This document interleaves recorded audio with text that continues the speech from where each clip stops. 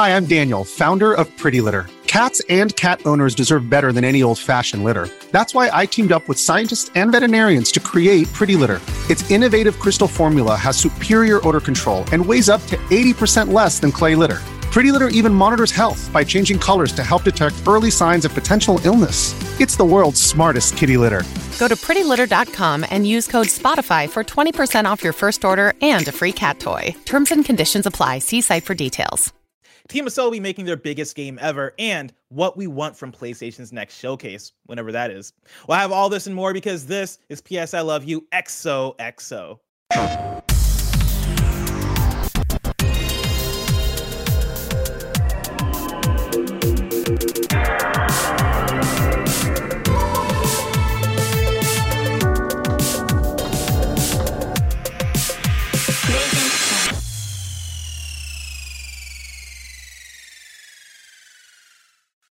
Yo, what's up? Welcome to PS I Love You XOXO. I'm one of your hosts, Blessing Adeoye Jr. I'm joined by Janet Garcia. Barrett's on the ones and twos. And remember, this is your PlayStation podcast. Each and every week, we join you to talk about the biggest topics in PlayStation.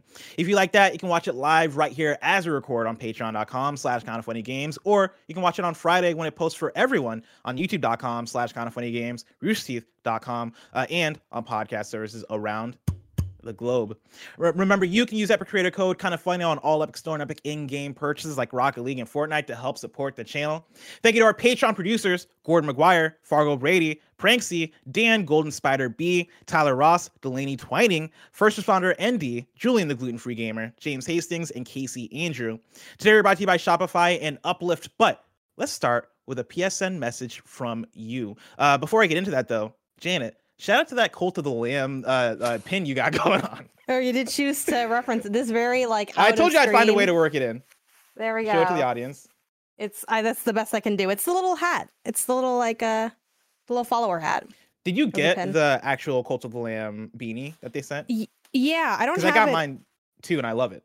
I don't have it on me, but I do have. Hold on. She's digging. I do have the paper hat, like the Burger King all of this. Like it's your birthday. The have it your wayification of game PR. It's hard to do this when you're looking at the camera. There we go. Yeah. But yeah, I have that. I have the beanie. Because I got one of the little press content creator box things. So yeah, it was cool. Yeah. And the game's been awesome. I've just been putting off finishing it because I'm playing on PC like a sinner because it has that amazing Twitch extension on PC only. So what is the Twitch extension?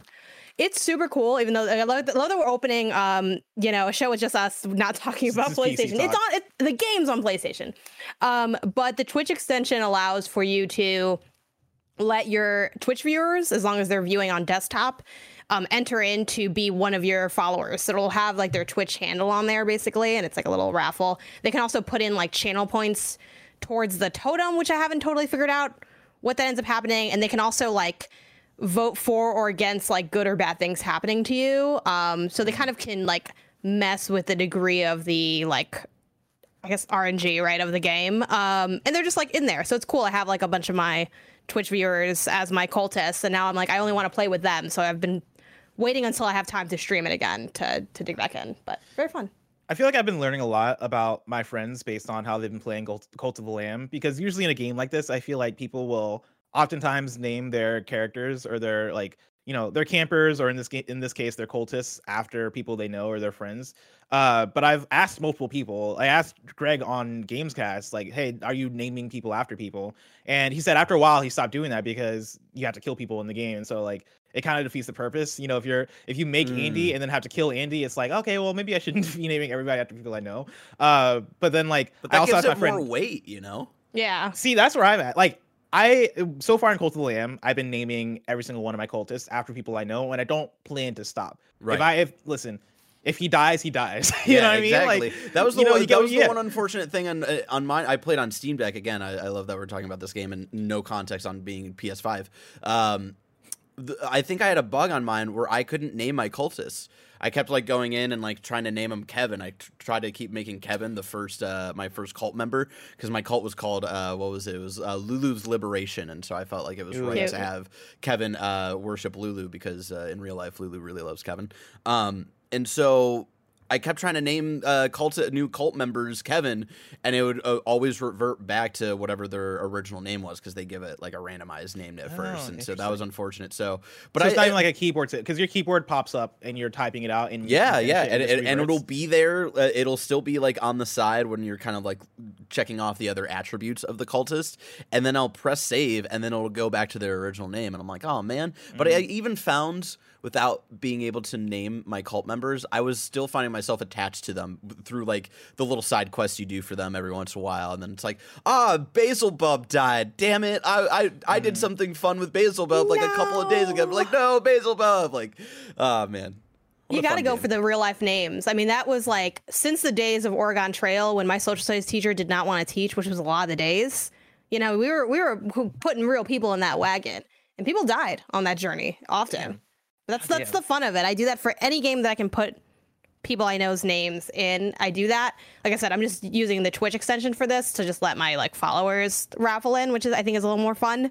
But if I was playing on console, I would absolutely just be putting my household and then probably like you guys and then everyone I know would be in there. Janet, Marty Premet writes into patreon.com/kindafunnygames, just like you can, with a PSN message. What is an IP that PlayStation should be making into a video game? Honestly, not sucking up to Greg, but we deserve a Superman game, and honestly, I only think PlayStation can do it. It's an interesting one. I feel like Superman games have been thrown around for a while, and the conversation always comes back to, can you make one? Can you make a good one? I think Greg Miller claims he can. By just making a Telltale game, which is fair. I just don't. I'm not a Superman person. Like I've always been of the. It's like I don't know. I'm not intrigued in the character at this point in my life. But for me, I go back to I forget. It's kind of similar to a question I answered before. But like I still really want to see something like I want weird art shit. I want Love, Death, and Robots the game where it's in a true anthology and in small snippets. And like I said, I want Media Molecule to do that. I think that'd be super fun. But other than that, like to try to come up with something new, it's so tough because I'm trying to think of an IP that would translate well, either in movement or in the inherent storytelling of things. Give me story-driven Never Have I Ever, because you and I have both watched that show, and it's so painful to see. The new season's out. You see that? No, is it out like now?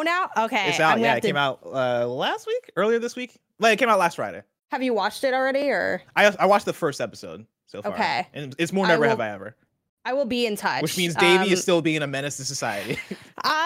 Somebody needs to stop that girl. Like, somebody needs to pull her aside and have a talk, because Davey just doesn't give a fuck about anybody's well-being. Like, I'm here for like anti-policing, but when it comes to Davey, like lock this girl up. Like, put her in. Have her here. Like you gotta put her in prison. Like put handcuffs on her. She's just out here being a menace. But no, like that'd be fun. Honestly, I'm taking it too far. It's episode 1. She's not fucked up anything yet, but you already know she's going to. I still get that same energy. This is what happened to me. I don't know if I can mentally handle that show, because the same thing happened to me with Nurse Jackie. Nurse Jackie's such a banger show, but at a certain point, and like she's like fucked up the whole time. Like she's never a good person in that show. That's fine. You're along for the story. You're seeing things happen. You know, you see her struggles, da-da-da. But at one point, she does something so fucked up that I'm like, I can't keep watching it. I just can't. I cannot do it. And I've gone like on Twitter and stuff and talked to like family, friends, random people. And a lot of people drop off at that same part that I dropped off of. I'm like, there's some shit I just can't keep seeing. Have you seen Search Party?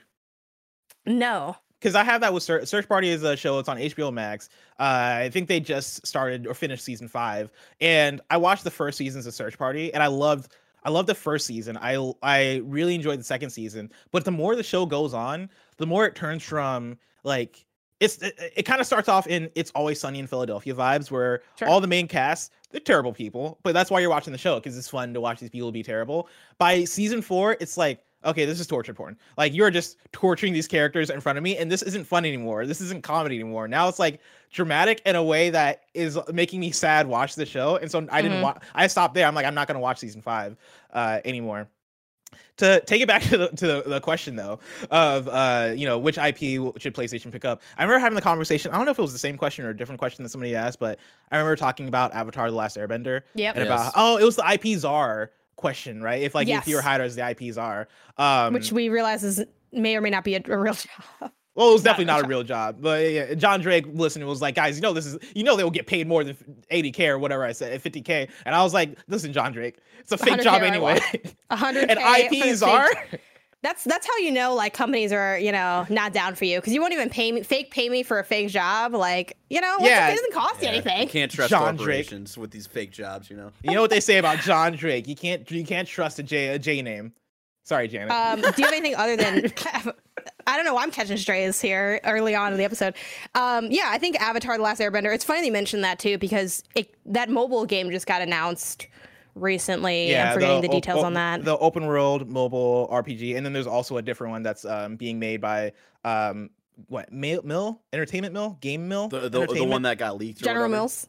General Mills cereal. The one that got leaked, which I think is Game Mill, who they did the Nickelodeon All-Star Brawl and the kart racer that wasn't that great. And you already know I can't wait to boot up an Avatar game with no licensed Avatar music and no voice acting. Blessing, like, what the hell, man? It's for sure gonna be competing with Platinum's Avatar game in terms of which one of these can be more jank. But I appreciate the fact that there's somebody in the world that's like, we should make an Avatar game. They just gotta meet the right people. Like, they gotta link up with John Drake or Santa Monica. That's what I've been saying. Anytime this question is brought up, Sony Santa Monica could do it. Make me an Earthbender game where you're the Avatar after Korra, and you're the Earthbender trying to figure out like how to be the new Avatar. Yeah, and like I think Sony Santa Monica would do a baller job. I still go to Guerrilla Games just because of like Horizon. I feel like already has a lot of the things that could make an Avatar game a dope game, right? Whether it is the different tribes represented, right, and each tribe kind of having their culture and their areas of the map and all that stuff, and then also like a lot of the abilities you have in Horizon being linked to, area of effect and long range distance kind of weapons. I think that will translate really well to a lot of Bender abilities, and there's already also elemental qualities to a lot of the attacks that you're doing in Horizon, which I also think you could adapt and do very similar stuff that would work pretty well in an Avatar game. I'd love for Guerrilla Games or like any first party Sony studio to adapt Avatar. But my answer, since I already gave that answer before, is actually going to be James Bond. And I know that IO Interactive is already working on James Bond. I feel like you've also given that answer before. Have I? Yeah. I've talked about James Bond because I did a Blessing show about James Bond. You specifically did talked about it in the context of Naughty Dog. Yeah. Fuck, you're right. Yeah. Give God me damn it. Another one. Reach into your heart of hearts and pull out something that doesn't make any sense like I did and just own that. Yeah, I can't. Well, let me just give my James Bond argument for a second. Okay. PlayStation needs more first-person shooters. James Bond, early on in the console space, was the first-person shooter franchise. I feel like it'd be smart for PlayStation to go, you know what? We're taking it back, right? You started off Nintendo, went third-party, yada, yada. Let's invest some first-party money into making James Bond one of the more popular IPs in film, bringing it under our umbrella and owning it in the same way that we have Spider-Man own like our superhero games push. I'm sorry, Infamous.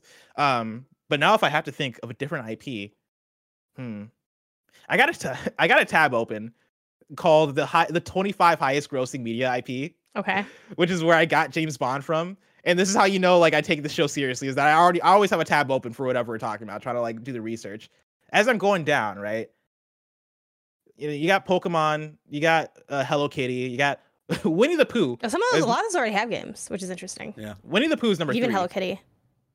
What if you did do a wild like PlayStation Winnie the Pooh take?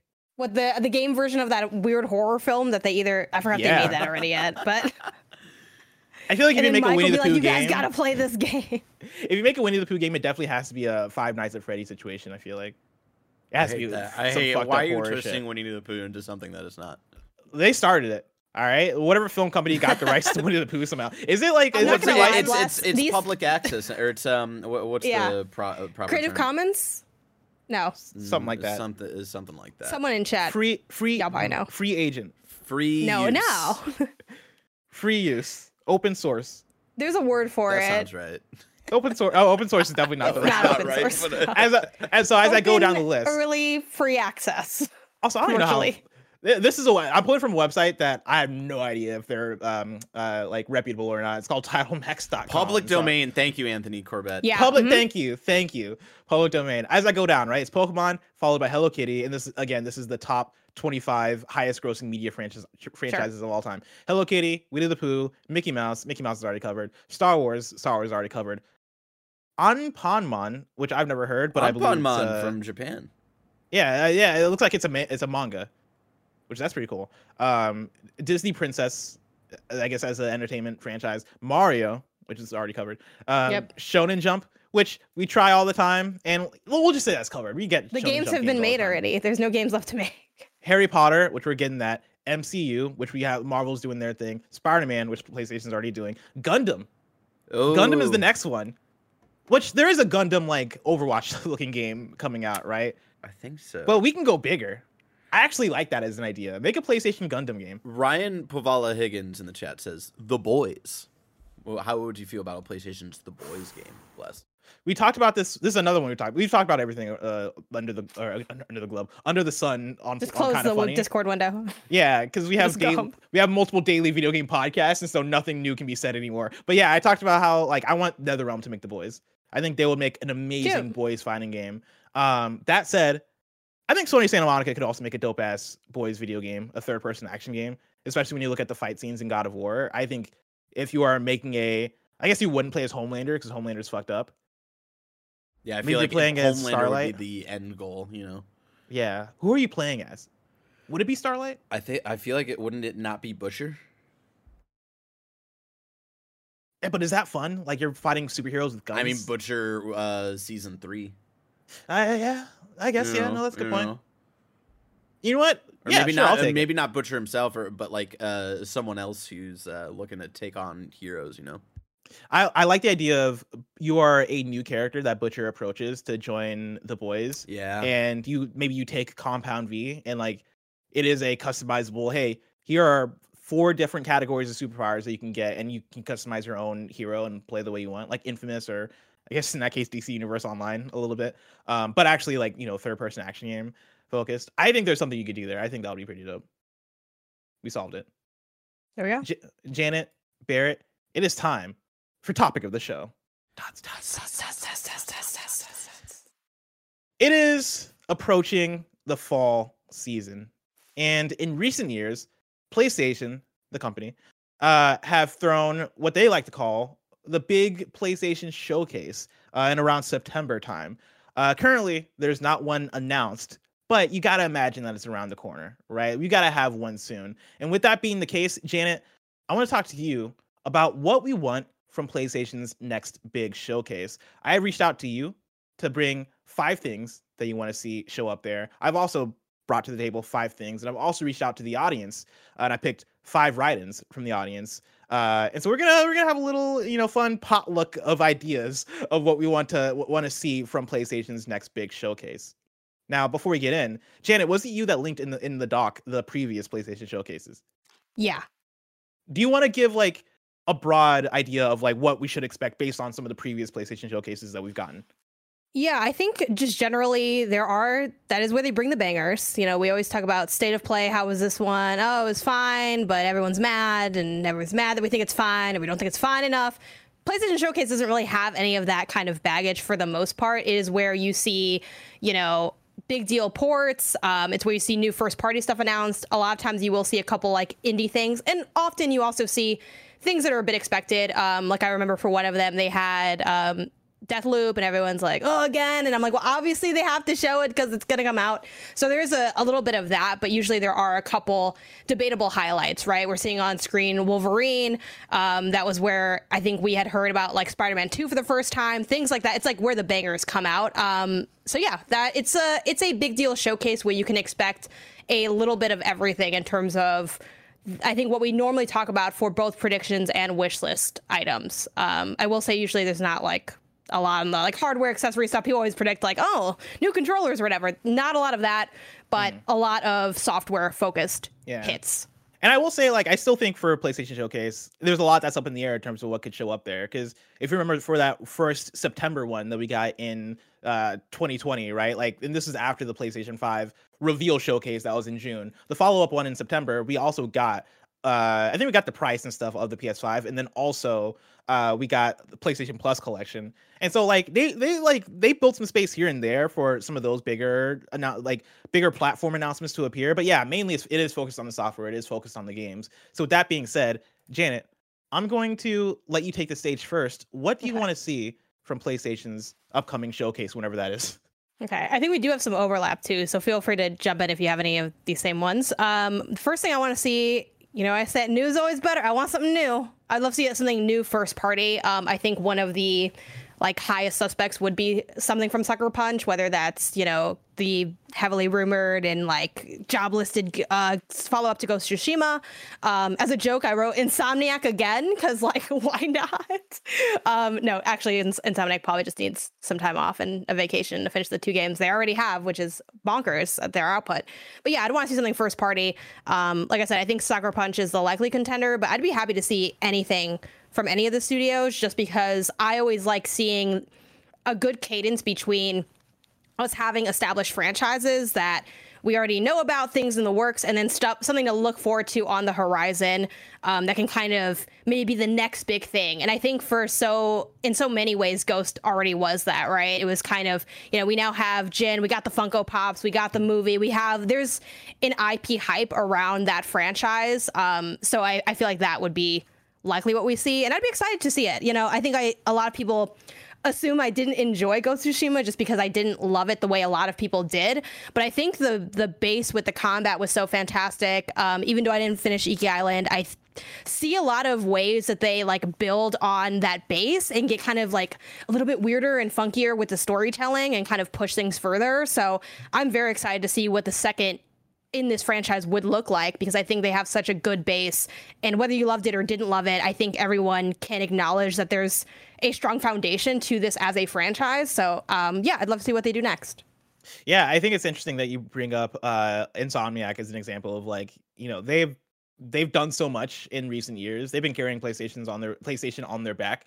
Both in the previous PlayStation showcase, both revealing Spider-Man 2 and the next Wolverine game, but then also putting out Ratchet & Clank Rift Apart, and then also Spider-Man Miles Morales, and also Spider-Man Remastered, right? And that only being a couple of years after the previous Spider-Man game. Insomniac has been going crazy with the work that they've been putting in for PlayStation. And so I would not expect anything new from them, even though there are reports of them working on a multiplayer project and all this other stuff, right? And VR around the corner, I'm sure maybe we get an Insomniac VR thing too. But I would be shocked. I would be surprised and very impressed if we saw another new Insomniac thing. That said, Spider-Man 2, I believe, is slated for 2023. And that being the case, I do think you see some kind of gameplay for Spider-Man 2, right? Even if it is a short, hey, here's a 2-minute gameplay trailer that is, us showing you Peter Parker gameplay, or Peter Parker and Miles Morales gameplay, right? Or something that shocks and engages us, because it is going to be whatever the driving, the driving feature of Spider-Man 2 is, right? Show me that. Is it me going to be playing as both of them? Is it me going to be introduced to whoever Venom is, or what is the new and exciting thing that makes Spider-Man 2 hype and pop? And I think if you're able to put that in there, I think that'd be worth having. To follow up on yours though, right? You're asking for any new first party game. I'm gonna follow up with doing a snake draft style thing where I'm gonna do 2 of mine, starting with Ghost of Tsushima, because that's the first one you mentioned.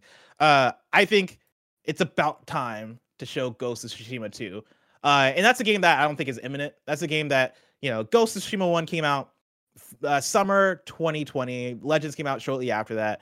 Sucker Punch, I think they would like to take their time with Ghost of Tsushima 2. That is going to be another big open world that I'm sure is going to take a lot of work, a lot of effort to make happen and to make polish and shine the way that I think Ghost of Tsushima 1 was.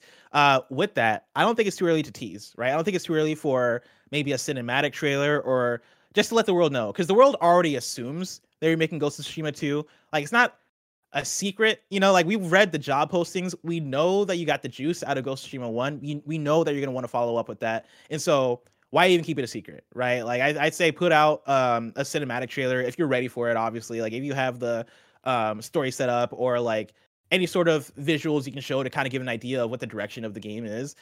I think that could be a cool reveal. And then on top of that, what I think could even be cooler would be if you were able to confirm Ghost of Tsushima Legends, some kind of confirm that is standalone as well, right? Because that's my expectation. I think that's a lot of people's expectations, that Ghost of Tsushima Legends this time around you're going to put out as its own thing because of this multiplayer push from PlayStation, but also because Legends 1 and Ghost of Tsushima 1 was fantastic, but it was hindered a bit by being packed in with the game, which is why later on they figured out a way to kind of spit it out into its own thing. And so yeah, I would love for a cinematic trailer, and then the last like frame of the trailer is like a text pop up that says like Legends will continue ... or something like that to tease Ghost of Tsushima. Everyone's Legends. like, yeah. Everybody meaning me. I'm like, yeah, let's fucking go. That might honestly, as I say it, that might not be a this year PlayStation Showcase thing. That might be like whenever they show Ghost 2 for the second time. It's what we want within like reason, right? I feel like there's some things that maybe we'd want that doesn't make sense to list on here, but yeah, I think it's totally like a reasonable thing to like be looking forward to from something as big as this. With you bring up multiplayer too, like I want to toss out one of mine, the Last of Us multiplayer. I think now, especially as we approach the Last of Us Part 1 remake. Yes, sure. Yes. Like that's kind of now, that's had its moment in the sun, depending obviously on when this hypothetical showcase did drop. If it was before, obviously they would probably plug that because like I said, they always are going to plug whatever they're going to have on sale soon. They want to get that out there to the audience. But assuming that's past this window of time, I think we're ready to hear it. I don't know if they're ready to show it, but a little bit more from like the multiplayer component. I feel a little bit like my faith has been restored that we'll see this somewhat soon, in the sense that we did get a little bit of that tease at, I think it was the Game Awards, right? Of like, hey, it exists. You know, we know you want to know it, and here's like a picture or whatever. Was that Game Awards? Summer Game Fest. Summer Game Key3, Fest. Singular game, right? Or games. Summer Game Fest live. I don't know. I don't never know about the singular game or games. Yes. thing. Yeah. Because IGN also had their Summer Games thing. Yeah. Yeah. Well, that's Summer of Gaming. So there you go. Okay. Which one's GameSpot's? Play for All. Oh man, play some Days of Play. It kind of reminds me of like Nickelodeon's Get Out and Play. Do you remember that? I do remember that. Turn off all the shows and they'd be like, step outside, and it's like, I'm tabbing over to Cartoon Network. Yeah, I was gonna say we all just watch Cartoon Network. Yeah. I know for a fact, like Mr. Cartoon Networking, Networkton or whatever his name is. He was fucking hyped the third, for Nickelodeon. Yeah, Cartoon Network the third senior was fucking hyped whenever Nickelodeon Get Out and Play Day came through, because he's like, oh, we're raking in the money now. Everybody's over here watching Billy and Mandy.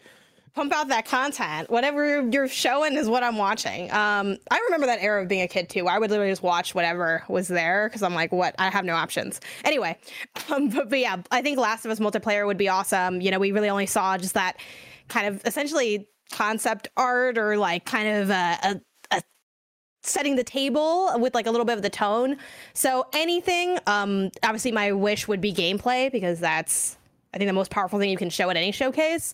But I'd be happy with literally anything from there. And I think that could kind of fit into a larger kind of section of the showcase that focuses on that multiplayer push that we keep hearing about, but really haven't enjoyed the fruits of at this point, I would say. So, yeah. That leads into my second one as well, which is I want there to be like a hype multiplayer presence, right? And I want them to show that they're not fucking around, right? I want this to be like the next phase, and we've talked about phases a lot, right, of PlayStation. I want them to be like, yo, this is the next phase of PlayStation. We're pushing multiplayer, but we're pushing multiplayer in the dopest way possible. And this is going to be me asking the world and knowing that, like, you know, I'm going to say all this. Y'all are going to be like, he's crazy. Trust me. I know this is not all going to happen, but I think a dope way for it to happen, if things do line up, would be for, hey, let's have a Bungie announcement, right? Like for whatever the multiplayer section is, let's show off whatever the new Bungie project is, the new IP that they're working on, right? I think that would be such a strong opening statement. A studio that is already known for multiplayer, a studio that all of us know can do multiplayer well, and a studio that I think was a hyped acquisition from PlayStation. You know, they have their fans, they have the Destiny fans, everybody's looking forward to what they're doing next. Lead off with that, and then get into maybe one of the handful of other multiplayer projects that you're working on, right? There's Deviation, there's Fire Sprite. Fire Sprite. I think. Aloy treats a Sprite. Yeah. So there's Firewalk and Fire Sprite, who I think both of them might be working on multiplayer shit. Show me one of their shit. Show me one of those games. I think ideally having Haven Games studio, or having Haven Studios game there would be fucking dope as hell, right? You just bought them. Show us why. Show us what they're working on. I'm sure their game is going to be something that is different, and it is going to be, I assume, more, you know, MMO adjacent in terms of how much connectivity it has. Show me that. I think that would be cool. You know, give us maybe whatever Guerrilla or Insomniac are working on for their multiplayer game, because they've had the job listings that they're working on multiplayer stuff too. I think coming off of Horizon Forbidden West, I think people have Horizon fresh on their mind. If you show off a Horizon multiplayer game right now, I think that would be fucking sick as hell. I think people will get really excited about that, or whatever Insomniac's working on. Again, these are big dreams. These are big asks. I don't expect it all, but I'm just throwing this stuff out there in terms of the ways that they can contextualize this. And then, yeah, I say you close it with Last of Us Factions. Go, hey, like, you guys have seen X, Y, and Z thing from us. We showed you this, this, and this today. We have one more big multiplayer project we want to show you, and have it be some sort of visual that goes beyond concept art. I don't expect a big breakdown because, of course, at Key 3, when Neil Druckmann came out on stage, one of the things he said was that you're going to see a lot more of this game next year. And so I expect that next year sometime is going to be the full blowout for this game. Hey, this is what Last of Us Factions is. Welcome to the world of America, but like fucked up America. Welcome to the world of San Francisco. Fucked up America versus the, yeah, like, oh, welcome to, yeah, because we saw fucked up America with less graffiti somehow, but it's fine. Yeah, welcome to the world of San Francisco. And then it's been taken over by clickers. Yeah, and then we get the fake VO of people talking to each other like they're actually playing the multiplayer game with each other, and it's like really scripted and awkward, like Sea and of weird. Thieves style. Sea of Thieves, like Division. Rainbow I liked when Six Sea of Siege Thieves when did Rainbow it. Six Siege was revealed. That kind of level. I actually thought the Sea of Thieves one looked cute, but it'd be weird. I feel like to have that too, because Last of Us is such a dark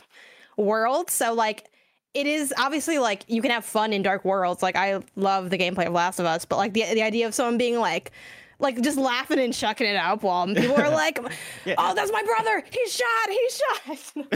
Jameson. NPCs. Oh, no, my dog. Spike. Why Spike? And you're just playing with your friend like, oh, man, I just killed that guy's dog. That's fucking crazy. Yeah. Welcome to the world of SF. All the buildings have burned down except for Salesforce Tower, which is still up somehow.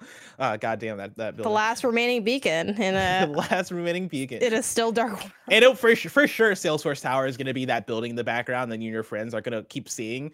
And like in any Naughty Dog game, was like, we got to make it over there because that's where this faction is held up. It's for sure gonna be that. I got to make this list eventually, but like game tropes, like design tropes. I love I kind of love it. You see it at the distance, and then there's we made a lot of progress, but we're somehow way further back than when we started. But somehow also it doesn't take as long to come back because or else the game would be too long. But yeah, I think that would definitely be there. I love your shout out of Haven and like what they're working on too, because I feel like that's been a big question mark for me, and I've really been wanting to know more, especially because what we have is so weirdly like vague and ephemeral. I'm like, I just want to kind of get a better sense of what they have going on there. Yeah, and to put a clip on Last of Us, right? Like, I don't think it'll be extensive. Once again, like all the stuff that I'm talking about in terms of like welcome to the world, save that for next year. 2 concept art photos. Yeah, give me an extra concept art photo. Show me double like the photos that we had before. What kind of like gun classes do we have in the game or something like that? No, give me like maybe I don't know, man, a 20-second teaser. Like, give me something else. Give me something more. Give me something that sets the tone beyond just concept art. I think that would be pretty fun. Janet, you know what else is fun?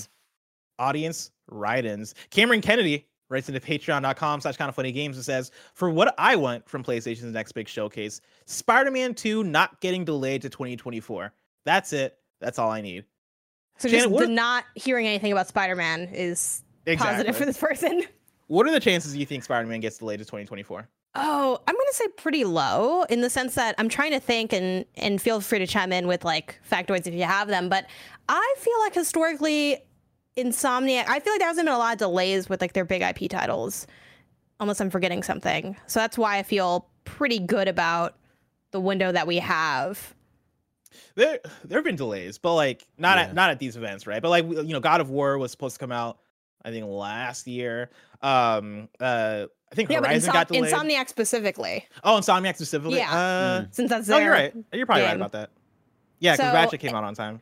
I think too the fact that I also like, and this is again just like the vibes, right? There's no behind the scenes logic that I have to this, but I think the fact that they unveiled both Spider-Man 2 and Wolverine essentially at the same time speaks to like a level of like planning that makes me feel confident in their release window, and then prospective release date that they do give out, because it just seems that they have a lot of content and they're just trying to give people a heads up on what they have going on. And yeah, I would just be a little surprised given how much of a call their shot moment that kind of was, because I remember like seeing that.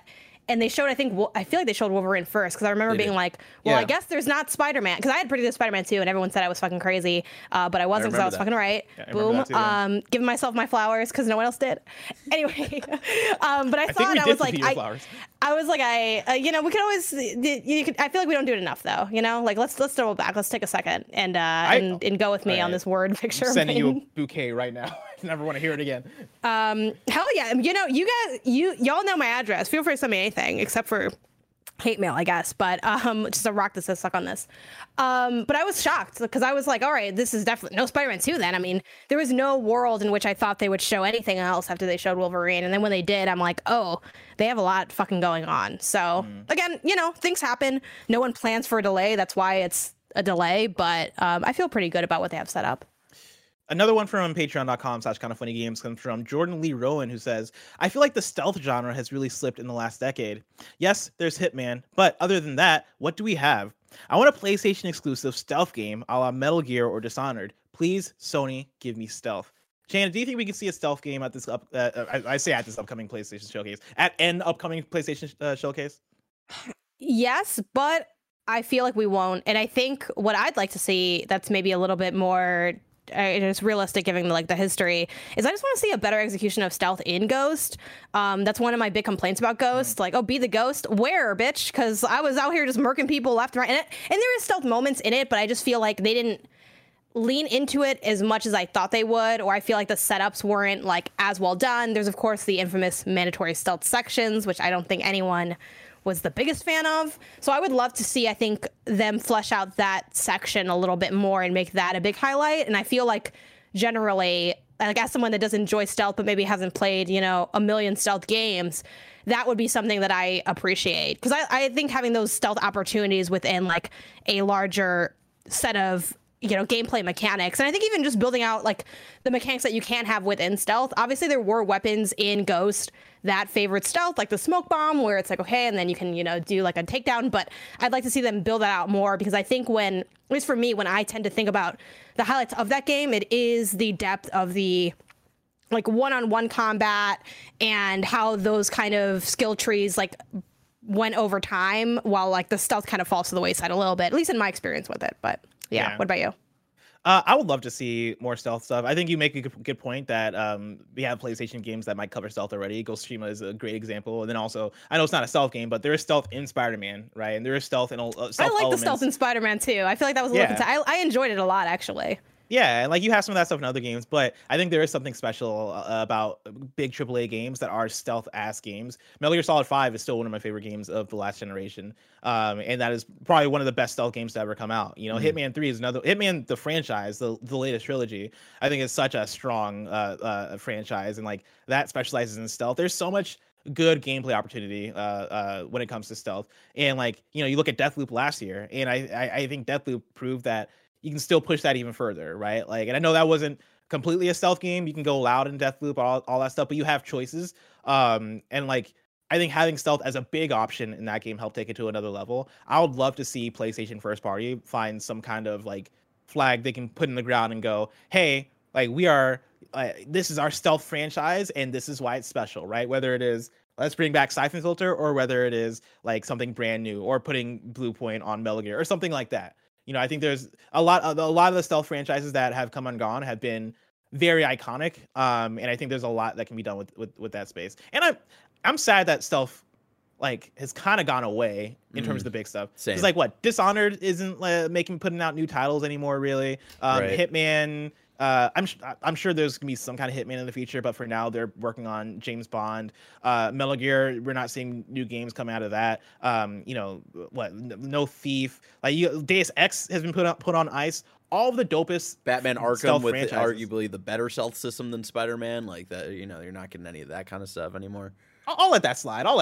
Yeah, I think it has a better one. Spider-Man's still very good, but yeah. I just wanted to, give you a little 1-2 punch. Also, Cooper in the chat also gives you a shout out to Assassin's Creed as well. Like, Assassin's Creed hasn't been really a stealth first game in a long time, even though there are rumors of the smaller Assassin's Creed title that might be more akin to the first couple of games.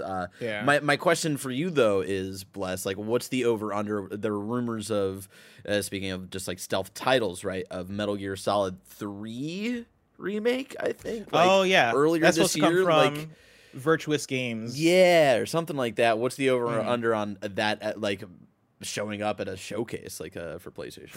At a PlayStation showcase. It's a very good question, Barry Courtney. I don't know, honestly.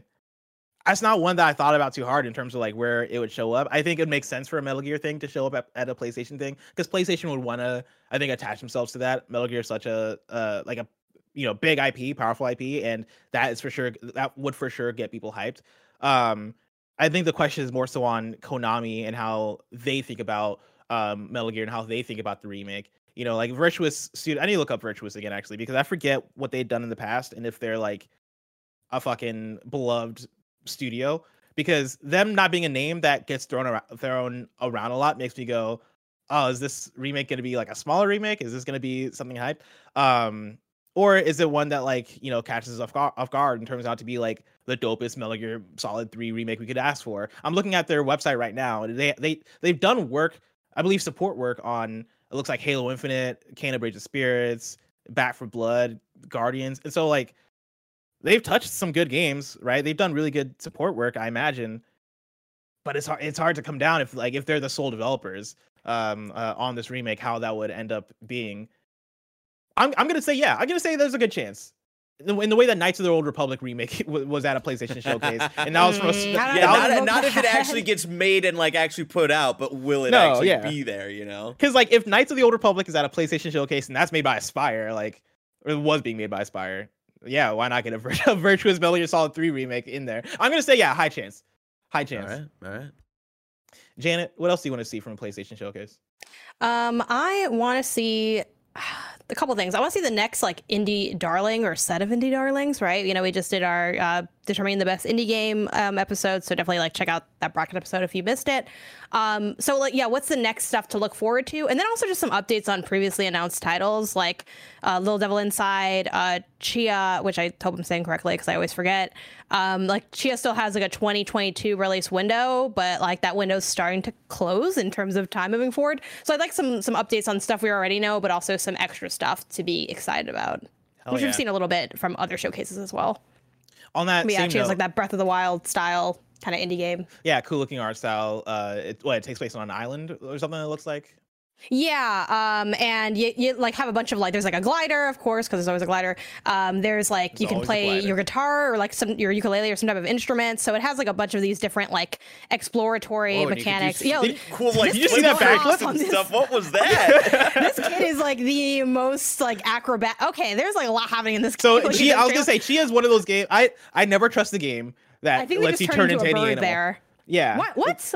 That Assassin's Creed game lets you be a fucking eagle or some shit, right? Like, well, no, that's you, Janet. Like, I don't want to get into like the lore. No, please be that guy. But like, be that guy. Actually, like, it's you're communicating with your buddy who's an eagle. Like you have an eagle friend and you communicate with it. And there's also eagle flight. But like, no, there's a in the last 7 years there have been multiple games announced that like you'll watch the trailer and the trailer is the main character turning into a bunch of different animals in like a wild setting. I think one of those games might have been Wild.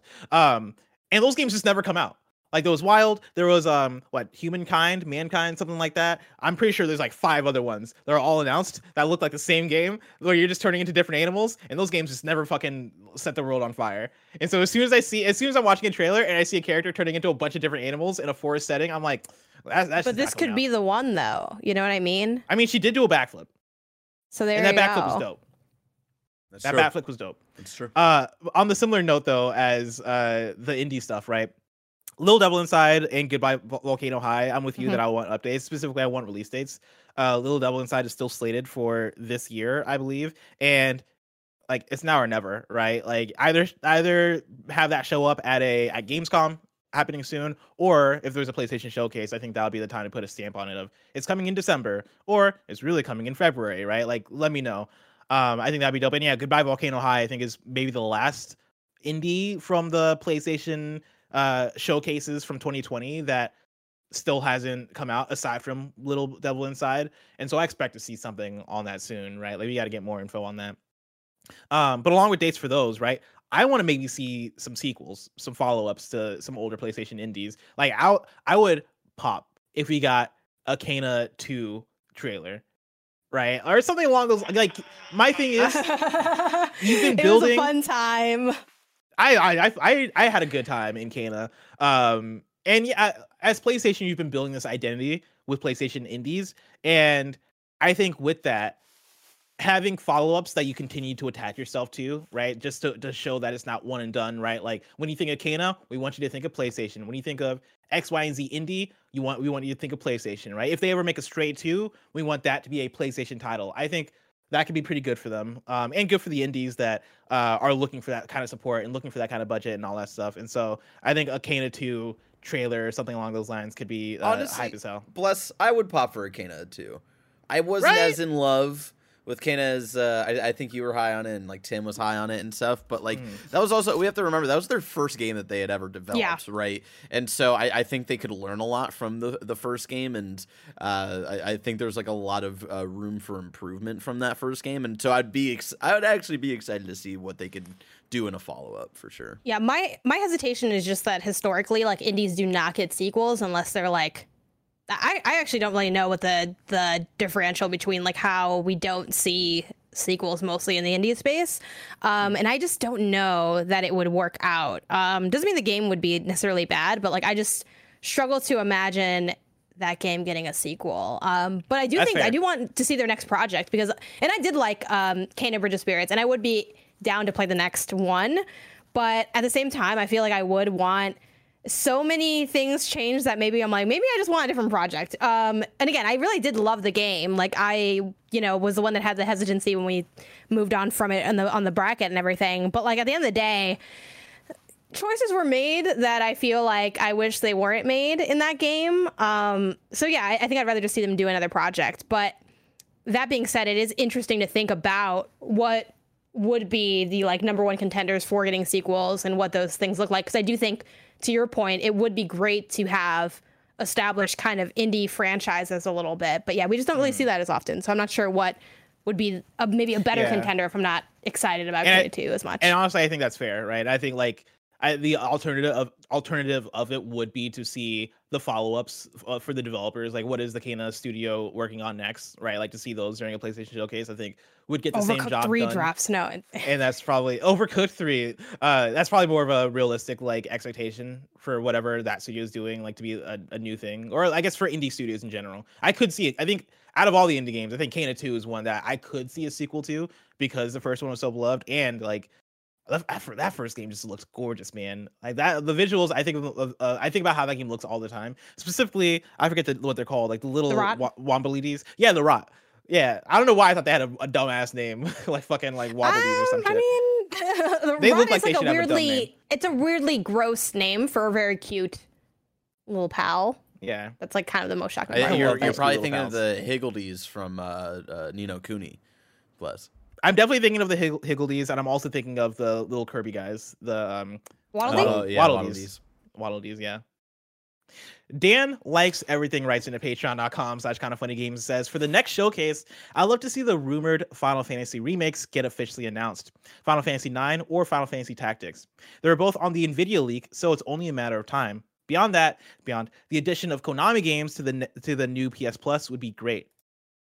I agree on both fronts. Specifically the Konami games. I think that'll be really fun to see Metal Gear Solid 4 come back to the service. Please, we miss you.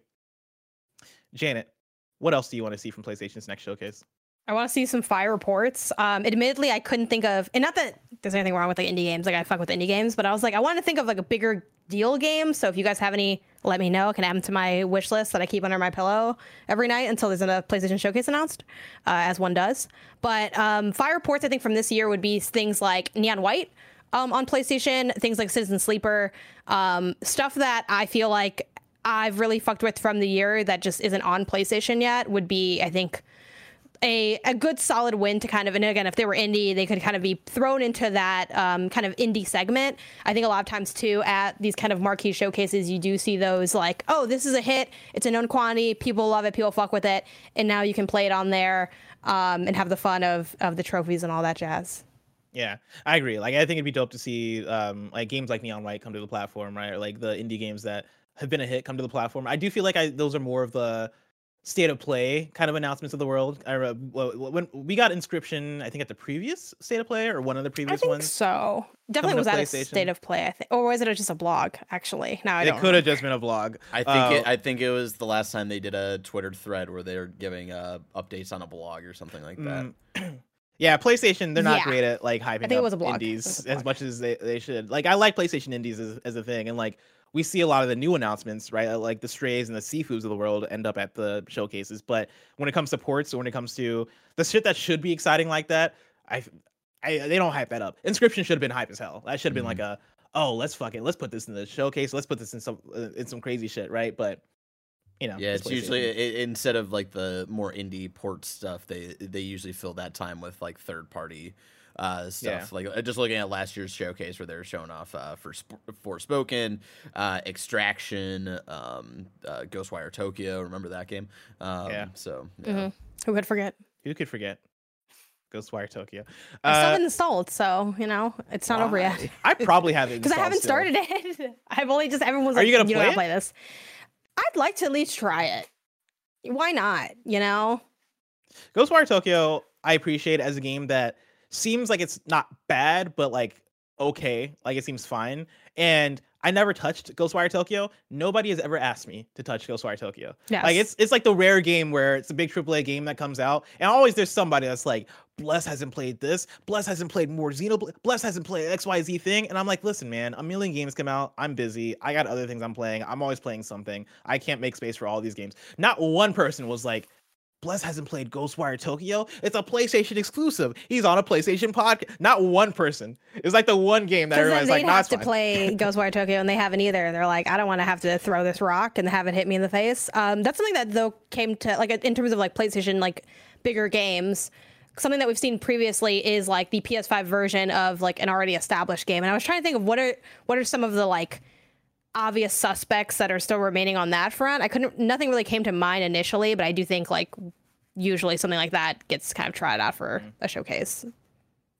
Another thing I'd like to see, I want one more big first party PSVR 2 game. Right now they have announced Horizon Call of the Mountain, and that seems like the big PlayStation first party IP that, you know, they have announced for PSVR 2. I think you need one more, at least one more. And I personally, like, I talk about Spider-Man all the time and how, like, I think that'd be the shoo-in. Oh, God. Another one, though, that I want to throw. Well, hold on. Everyone would get sick. Because everyone would get sick, and that's like, your pitch for it. That's your selling point for that. It's VR memorable. Title. All right, you're not gonna forget Spider-Man on PlayStation VR because listen, you're not gonna forget, and then you're never gonna forget that you never want to touch your VR unit ever again. No, it's because like I think Spider-Man is an IP. Spider-Man is an IP. Undoubtedly, is PlayStation's biggest thing that they got going right in terms of it's Spider-Man, but it's just the MJ stealth from Spider-Man 1. But in VR. Gameplay wise, I don't know how you make it work. I've seen clips on like YouTube of people doing like Spider-Man mods for other VR shit where they're like swinging around, and like, listen, I don't know how they do it, but maybe it's something. Maybe they can figure like, something out. The people that mod like to play Outer Wilds in VR, where you're fucking going around in that goddamn ship, not being able to land, and you're spinning endlessly.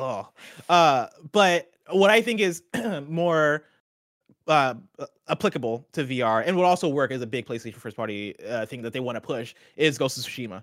If you can do a a side Ghost of Tsushima story where you're playing as like Lady Moscow or one of the other characters that people really like from that game, and it is first person sword fighting, and you're going through, and it could even be like, I don't know, you're going through linear levels. Like I don't know if you can if you want to make that an open world, but if you make it a linear game where you're doing sword fighting, and it is you know having to block, having to like hold your sword, you know, diagonally, horizontally, do whatever, right, and have that realistic sword fighting gameplay. Getting to pet a deer.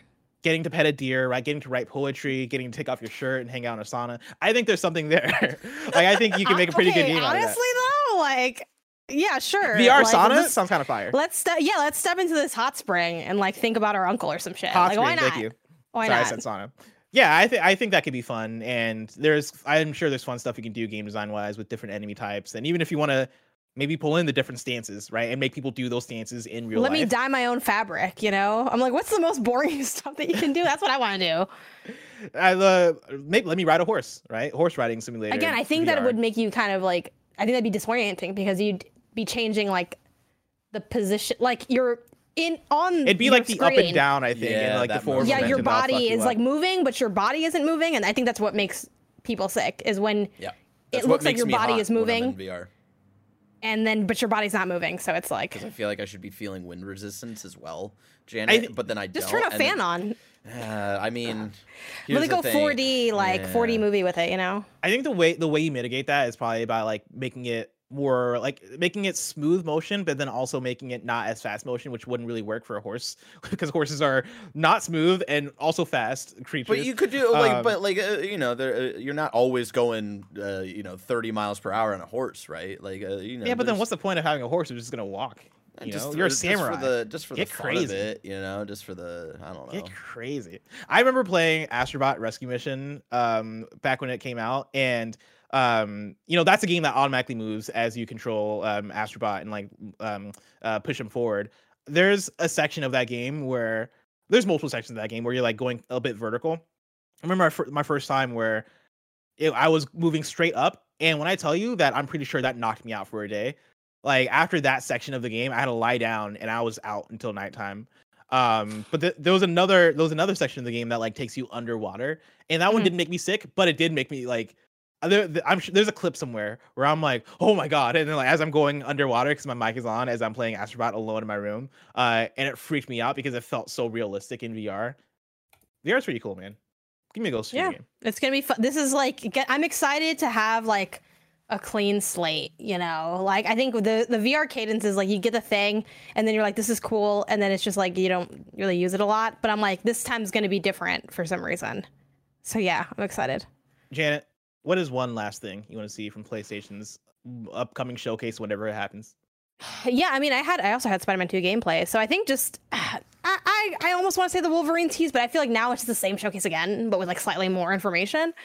So yeah, I mean, I guess like depending on again when it hits, obviously I think seeing more God of War is kind of obvious. I don't know if it'd be new stuff at this point. It might just be like, oh, it's cut together in a different way. And just for fun, let's throw in another weird PlayStation 5 commercial in there. We had the them playing chess and running through the streets. Yeah, do something weird like that. Yeah, we're for sure gonna get a weird ass intro to it. Yeah, give like, me a weird. What does this mean? What games are they trying to announce? And weird ass chess thing that becomes nothing. I'd love to see a salty fake out, like when we saw like GTA, and we're like, "Is this new GTA?" And they're like, "GTA 5 is here again." I want to feel a little bit of pain. It's not a showcase without a little bit of pain. There's a lot of fun here. Is there a PS5 version of Skyrim yet?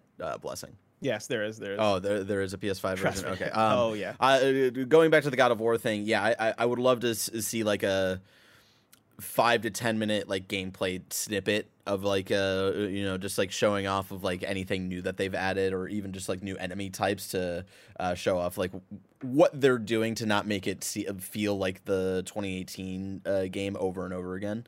Something similar to when they first revealed 2018, right? Where you're just kind of like, they're walking through the early parts of the game. You get some normies that you're fighting, and then they fight the giant troll at one point near the end of that. I think something like that could go far to really get people in peak hype for the game release in a couple of years. On that note, right? Like, I want to say not a couple years. A couple years. Something goes completely wrong. A lot of peer trips over a wire to release the whole game. On that same note, I want to take that and I want to even push it further. Where I'm in a place where I don't want to see that much more of God of War Ragnarok. Yeah. Not that they've not shown us too much, but also like I'm ready. Like I don't need to see shit. I'm sold on the game. This was something interesting I was thinking about because I played the original games for the first time over the last like month, and I'm replaying 2018 now. And something hit me when I was playing God of War 3 specifically, and they've said like Ragnarok is the end of their Norse era and stuff like that, because we've been theorizing of like, oh, maybe they're not showing a lot because they're going to do the Metal Gear Solid 2 thing where Kratos like either gets KO'd or dies and, you know, is fighting a chicken, and the chicken had a lot of prep time, and then you have to play as Atreus for the rest of the game.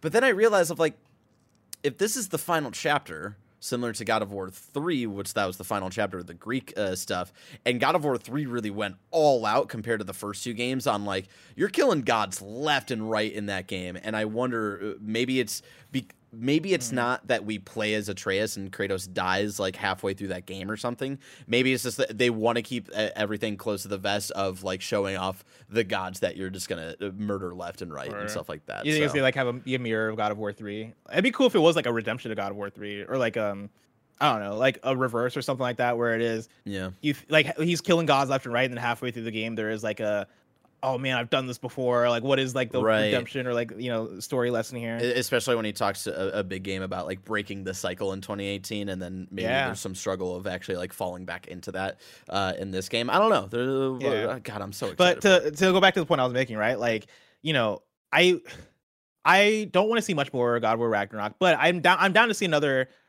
30-second spot of it, because you want to hype it up. You want to get people excited for God of War Ragnarok. I would love that if they got us hyped for God of War Ragnarok without showing us too much of it, where it is this PlayStation showcase is God of War Ragnarok themed, because we're on like, if it comes out in September, or if the showcase happens in September, right, where the transitions are like Ragnarok runes, right? Like you have hints of like, I don't know, man, a trailer ends and the blades of chaos like rip open the screen to show the new trailer. Like, what are the fucking ways in which you can build God of War into it that aren't showing me new elements of like what's happening in the story or gameplay shit that I can be surprised by when the final game comes out, but still gets me hyped for like, oh yeah, God of War is fucking dope. I'm ready to play the next God of War.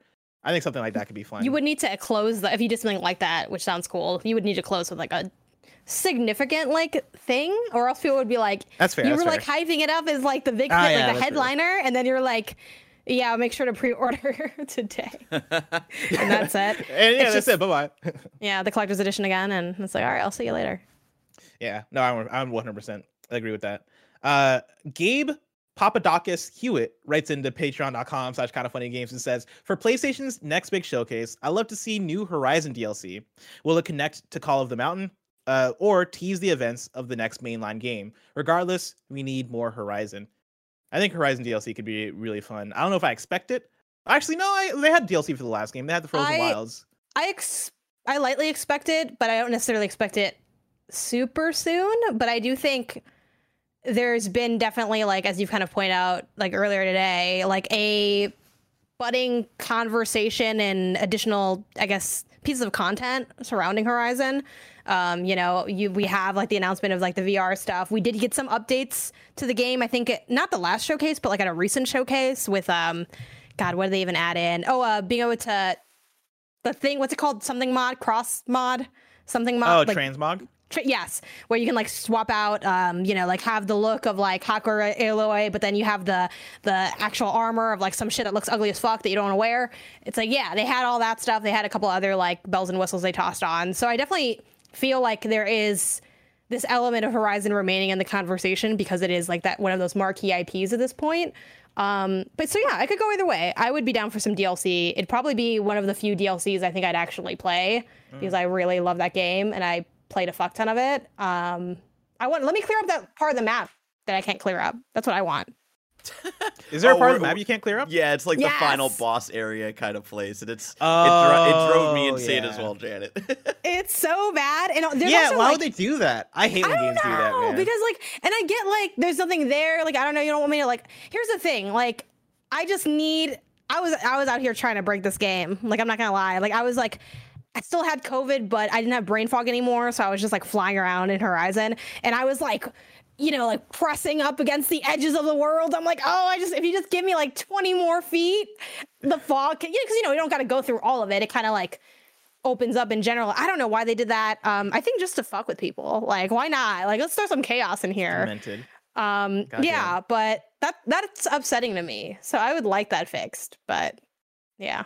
Last thing on my list for what I want to see from a potential upcoming PlayStation showcase, I want to see what the fuck Bluepoint is making. All right, enough time has passed. Show it to me. Of course, it was reported recently that they're seemingly working on a new game. I don't really have any prospects in terms of like what that could be. I think we've definitely probably had conversations about this before of like, oh, are they working on Shadow of the Colossus 2, or are they working on a new Metal? Like, what are they working on, something that's already established, or is it a brand new IP? Either way, I don't give a fuck. I want to play. I'll play it. I like Bluepoint. They do good work. I'll play whatever you show me, Bluepoint. Bear, what is this you're showing on screen? Bloodborne. Oh yeah, because I think Bloodborne might have been one of the conversations. There's too, maybe it's a Bloodborne 2 that they're working on since Sony owns the IP. Man, that would cause people. I was just putting this up just to tease the kids, make them mad. Yeah, you know? I mean, like if it wasn't Miyazaki who directed it, I think there'd be more of a chance. Like I think people would be more accepting of Bluepoint making a Bloodborne 2. That's just the fact that like Miyazaki is so linked to these From Software games. I think people would have a fit. Timur Hussein wouldn't be happy. He'd be wagging his finger. He'd be like, "Nah, mate." That's what he does. He wags his finger. He wags his finger. It's like he's here with us now. It's me. Spot on some more. Fish and chips, beans for breakfast, you know? We got one more write-in from Ryan T. from Tennessee, who says, what is next for PlayStation? For the next PlayStation showcase, I want to know what is next for PlayStation. Right now, PlayStation 6. PlayStation 6, we're announcing it right now. Right now, after God of War, there's a pretty big question mark as to what we can look forward to and when. Wolverine, Spider-Man 2, and The Last of Us Factions 2 all seem pretty far away right now, and it sounds like Horizon VR may not be out at launch. So what first-party games does Sony have for us in the meantime? Or are the third-party exclusives like Final Fantasy 16 supposed to take the show for a while? I want to know if 2023 is going to focus on PSVR 2 games we haven't seen yet, or if it's going to be quiet on the PlayStation front. Janet, do you agree? I mean, yeah, like I think that's sort of what we're getting at with like I think the Spider-Man stuff, what's next from Insomniac, which we know what's next from Insomniac, but it's a matter of when. I feel like for the most part every year there's like something to look forward to in terms of like PlayStation first party, and it kind of alternates between S tier and A question mark tier games. Kind of similar to like what you see on the Nintendo side of things too. Like there usually are a few things on the back of that annual baseball card. They just might differ in terms of like how fire is it or how many fire things come out at once. Like there are obviously some years that are stronger than others, but I definitely think we will have like, a big review, a big talking point. Whether or not that game, lives up to the games in the franchise or other years within the PS5 is up for debate. But yeah, we'll get something. And that's what's so exciting, I think, about these showcases is it can kind of highlight what that next little quick era is in PlayStation.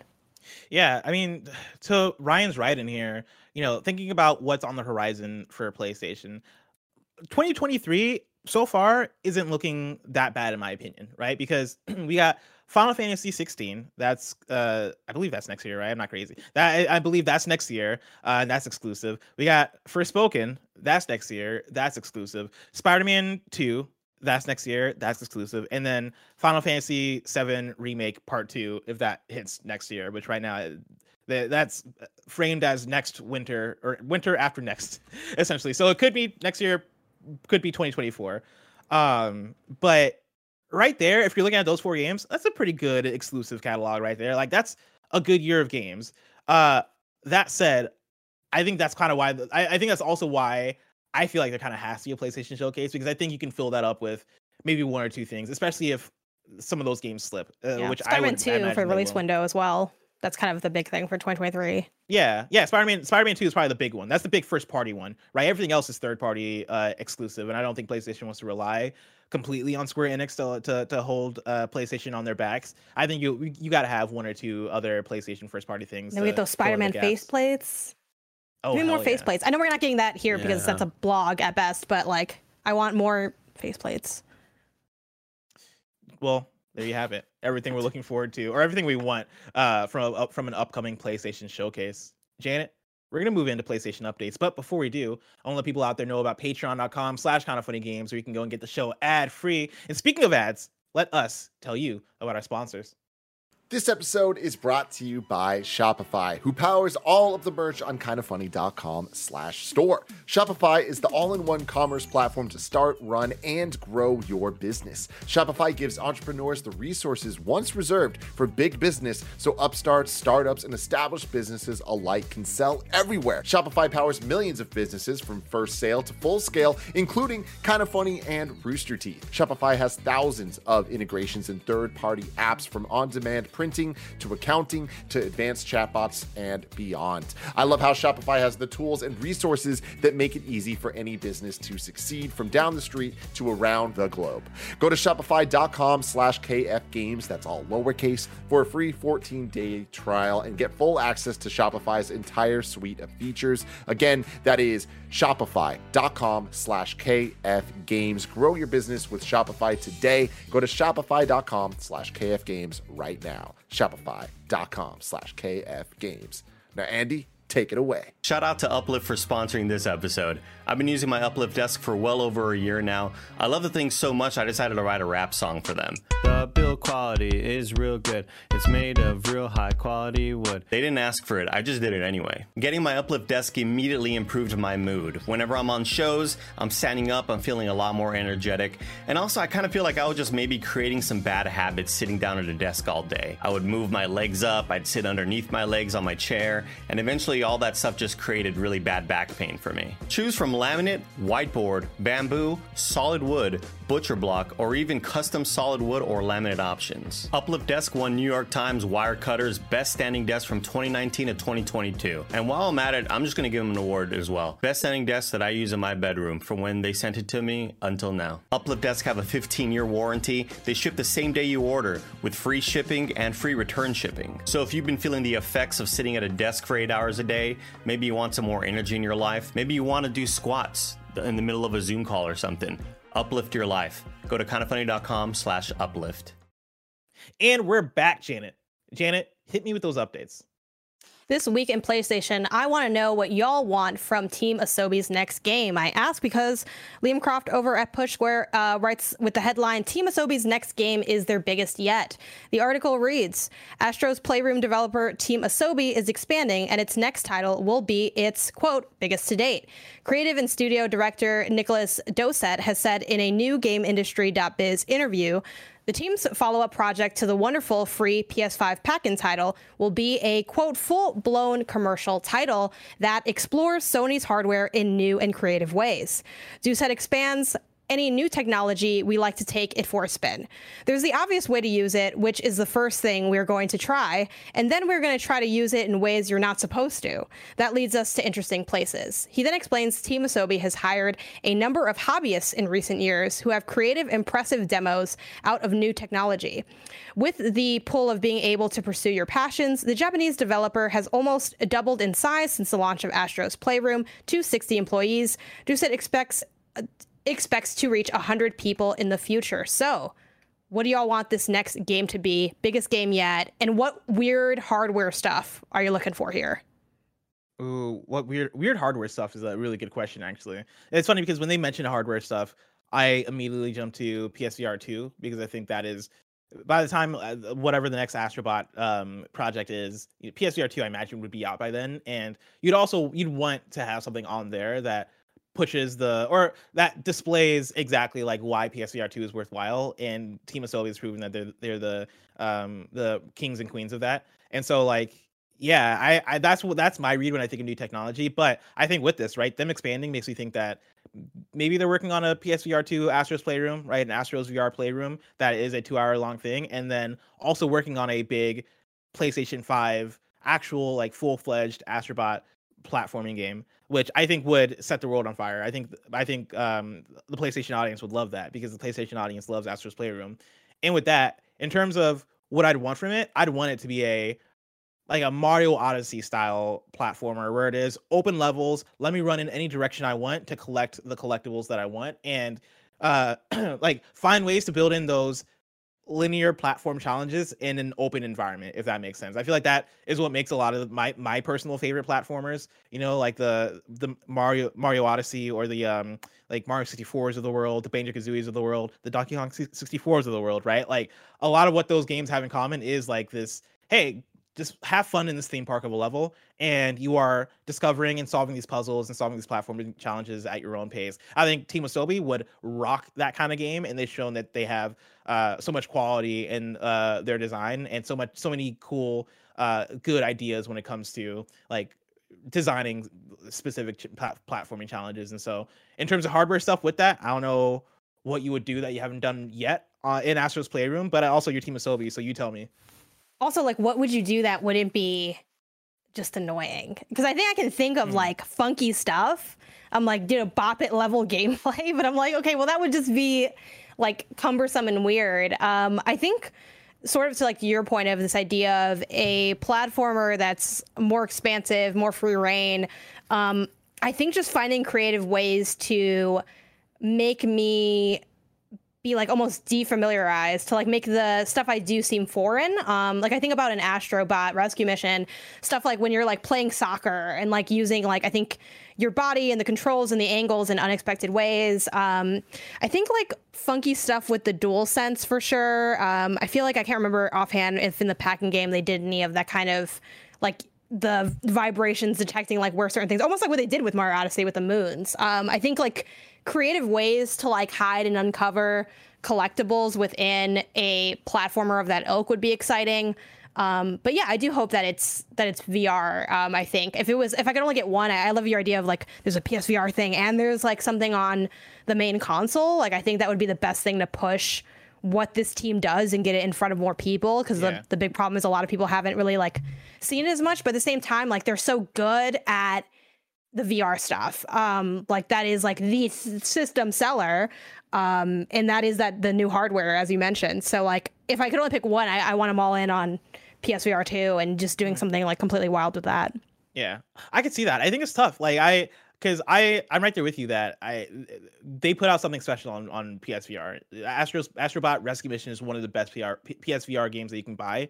And I'm sure PlayStation is probably like, yo, do that again. Like, we want more of that. We need that juice for VR. And you guys have proven that you got that juice. You can make another one of those and make it a banger. But on the other hand, I think Astrobot as a mascot and as a game has so much juice that it can live beyond VR. It's that conundrum of wanting to let this franchise, uplift VR as a platform, but also not wanting it to get trapped on VR and like not be exposed to the wider audiences, because again, like I think Astro has the juice to be bigger than Little Big Planet, no pun intended. Be like, I think Astro for sure, yeah. Astro can be PlayStation's Mario, right? And that's not to like compare it to like Ellie or what we consider as like the faces of PlayStation in that way, but in the way that he is this friendly little guy that likes to dance and dress up as other characters. It's the cutest face of PlayStation. The cutest face of PlayStation, yeah. Like I love a Sackboy, but Astrobot is cuter, right? Like the design of Astrobot, I think, just has this stuff. And he has that big baby head. He's got the big baby head. I feel like if I drop him, he'll bounce right back and be good. Like he does the Carlton dance. Like he has all the things that you need in order to be a belovable character. And I think making a full-fledged Astrobot platformer that is just available on the PS5 for $60, like I think $70 might be pushing it for some people, but if you can put that out for like $40 and get people in, oh man, I think that could be magical. Like I still think about stepping into Cooling Springs for the first time and running around that beach and being like, oh shit, like this is fucking awesome. Like the music, the like all of what's going on. Like there's a certain energy that Astrobot has. The magic it has like definitely harkens over to like Odyssey for sure. Like that's what it reminded me of.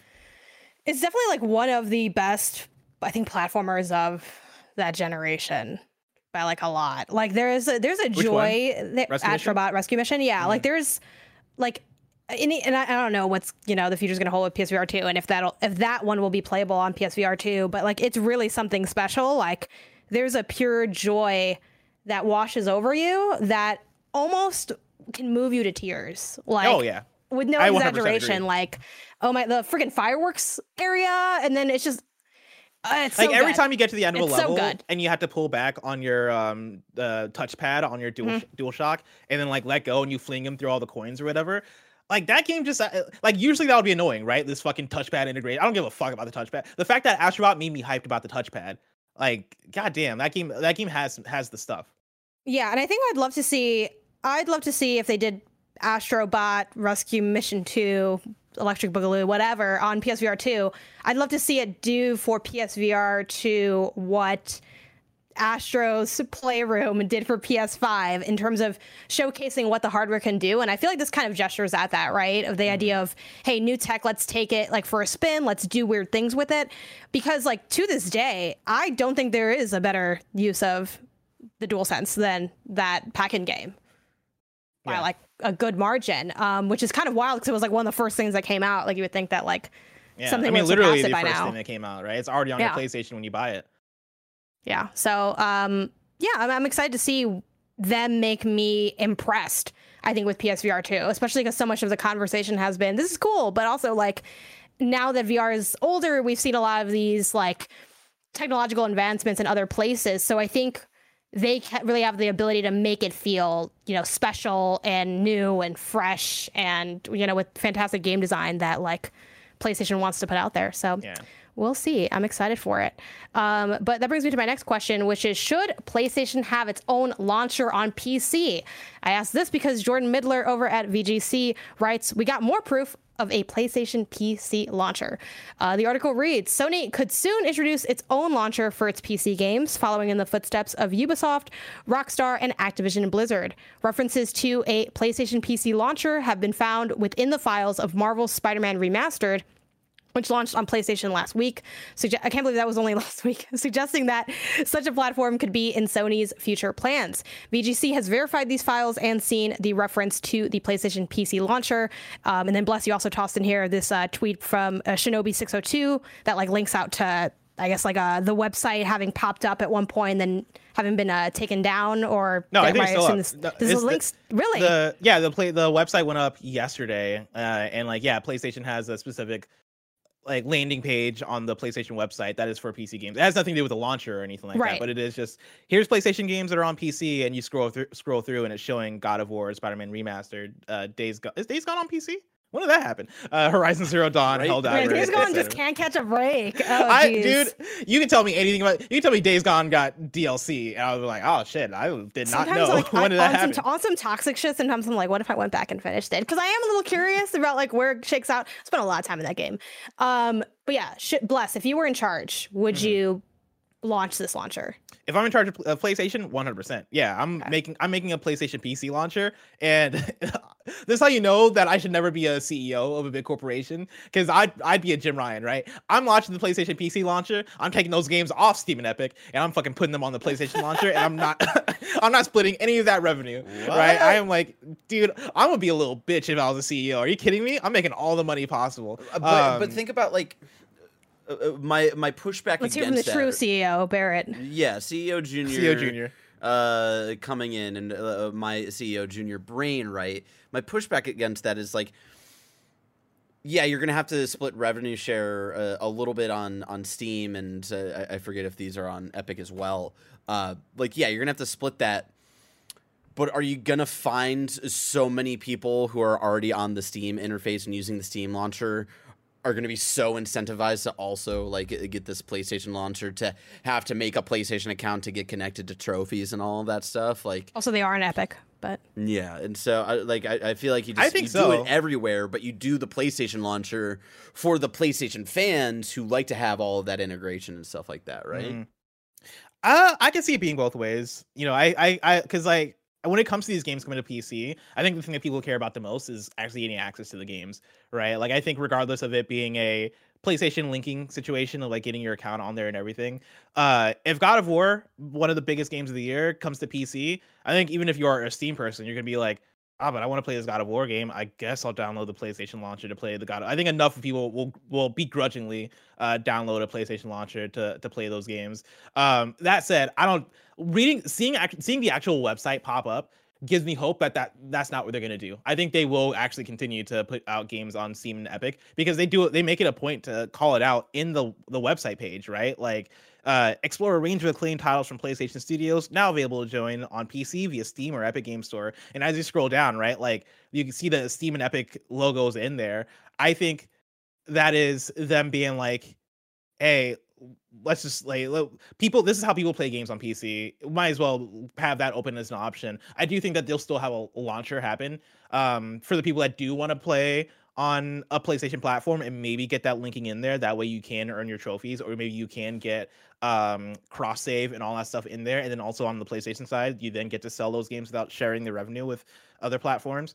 But yeah, like I can see it being a best of all worlds situation. But yes, I think there will be a launcher for sure. Yeah, I agree, and I think would be a good move just to give people that option. And yeah, it's interesting you bringing up the idea of like, would that mean that the games will get pulled from like Steam and Epic? And I do feel like I don't know, with PlayStation, it's not been if I was best, CEO, it has not been the best track record. Like historically, if we just, and granted, you know, the show is completely focused on PlayStation, so we look at like the highs and the lows, and we like scrutinize, you know, what those moves are, because that's the nature of like analyzing a like company week to week.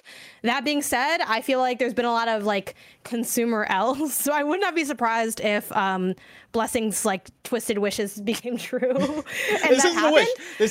This is my business plan. You projecting, if you could me actually as project a corporate yourself into... No, this is me showing up as like a corporate. I'm like wearing a tie. I like, you know, Corpo Bless.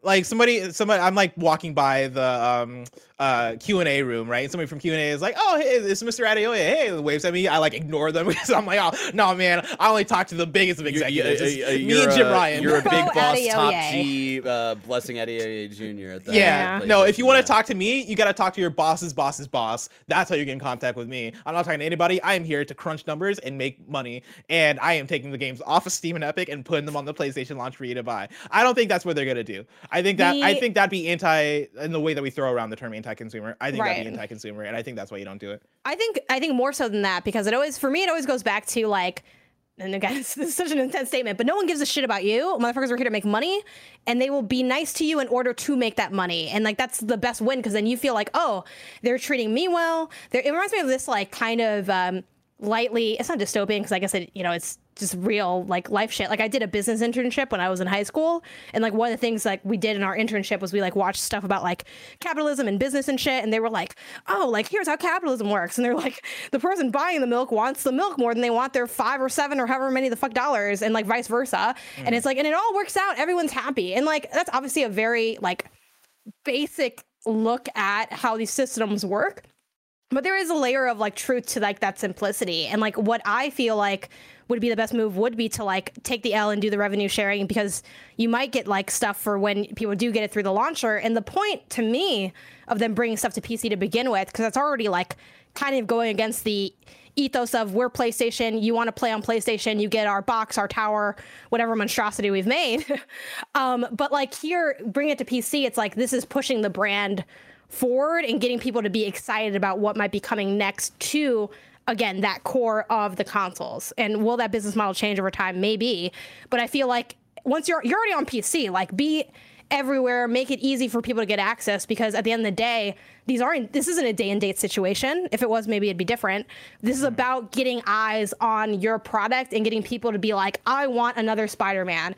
I want another God of War, and I can get one for just $500 and a miracle from following Wire64 on Twitter, you know? 100%. Yeah. And I think that's a really good point. The fact that PlayStation as a company is still about selling boxes, right? That is like, I think that's their number one goal, is to get you in the PlayStation ecosystem so that you buy the PS5 and then you continue to buy software on the PlayStation 5. The games, PlayStation first party games coming to PC serve a higher purpose than just the sales numbers of those games, right? They serve the purpose of, hey, we're putting out God of War on PC so that when God of War Ragnarok comes out exclusively on the PlayStation 5 and it doesn't come out on PC day and date, you go, oh man, I played that first one, I really got to play that second one, let me buy a PS5. And I think the way to do that, I think the way you do that most successfully is by putting these games on all the platforms that make sense, right? Put it on Steam, put it on PlayStation, put it on the other one, Epic Games Store, and get people in there that way. And so, yeah, I think we're going to. I think we're headed towards the good timeline and not the evil Blessing the as one that the you CEO timeline. well, fake you did it, right? Yeah, You're like, don't it's blame me with the goatee. Blank. Yeah. Oh my me with a goatee and a tie, walking by QA, and then waving, and I'm like, I don't know you, man. I don't know any of your names. I don't. You're remember never names. getting hired. You'll always be a contractor. Here. You're always gonna be a contractor. Shut the door. Turn on the heater. Make them sweat. Oh God. This is my CEO persona. This is a scary. This is a scary role for you to be in. Yeah, what's going on? I don't like how PlayStation easy it picks was this week? for you to the power to go to my head. Yeah. This is why I can never get promoted at KF. Like this is why Greg has to stay. Greg and Tim and Nick have to stay in charge because if they were like, all right, we're gonna retire and make Bless the new CEO, man, you know what I mean? And I'm just gonna be like, I don't know what you mean, Bless. Please explain. Please expound so I can clip this out and send this to them, just to like really put a nail in the coffin Barrett, for you. Let's just say those work weeks are about to get real long. You know what I mean? Oh man, 80 hours, weekends. Fuck weekends. You guys come in every single day making podcasts. We'll be like, you think we make a lot of content now? Oh, just wait. 24-hour streams every single day. We're never gonna be off. It'll be like when Assassin's Creed Odyssey came out, and I was doing my 40-hour work week at IGN, and then spending 40 hours a week on my own time playing through Odyssey to, help make videos. We're gonna get those numbers up. And by numbers, I mean 24-hour videos is what we're gonna be uploading to YouTube only. Okay, we're fucking uploading. I'm sure that'll do really well. Reel back in. What's going on in PlayStation Picks this week? Let's talk about PlayStation Picks. Of course, this is where we talk about what's coming out this week and the things that we have been playing. As far as the drop this week, we've gotten Multiverses for PS5 and PS4 on Monday, August 15th. Rollerdrome came to PS5 and PS4 on Tuesday, August 16th. Curse to Golf came to PS5 and PS4 on Thursday, August 18th. Sorry, I'm just thinking about like the day Greg approaches me and like he hands me his tie and is like, "You are now the CEO of Kind of Funny," and like he fucking leaves. Go out and buy his tie to hand you the tie. Like he leaves and like everything's all happy, but then as he pulls off from the driveway, like the parking lot, the fucking clouds just come over and everything gets dark and stormy all of a sudden. And everybody's like, "Oh wow, it hasn't rained like this in San Francisco in a while," and I'm like, "Oh yeah, but there's a new rain happening now." All right. Why are you like the next Far Cry villain in this like weird scenario? I like how you went Far Cry. I was thinking like this is like a Saturday morning cartoon Ubisoft bit. Like I feel like this is like a of. Fairly Odd Parents bit he's doing right now. Oh man, we're gonna have so many revenue sources too. We're expanding out, man. You guys we already have two. We're gonna have 10-minute ads. We're gonna I'm gonna get Barrett sponsored. Like not just shows, just as a person. Yeah, I'm making you wear fucking I don't know, Subway shirts. Barrett's brought to you by Jimmy John's. And I'm not giving a fuck about who's sponsoring the show anymore. Jimmy John's hits though. Oh, dude, the Jimmy John's bread is off the chain. That CEO sucks. Shout out to Jimmy John's. CEO sucks. Oh man, that's a lot. I'm starting to realize that as we talk here today. Yeah, it's a lot of fun people. fact. So I grew up in Champaign, Illinois. Jimmy John's headquartered is Champagne in for the pain. Illinois. Champagne for the pain. You gotta rep the pain. Jimmy John is like known to be just a fucking dick. I don't know if he still lives. The Jimmy John. He's like a big game hunter and shit like that. Yep. And whatever. Yeah. And I always get him mixed up with Papa John's, who's also like Papa John's is also. He's not great. He's like crazy. He's like off the deep end. The pizza's also ass though, so it works out. Don't tell me y'all are fucking with that Papa John's pizza. I mean, I'm not saying it's good pizza, but it's like when you kind of like when you want to done. feel nasty, like you get Papa John's pizza. If you want to feel nasty, hit up that Little Caesars. Are you joking? No.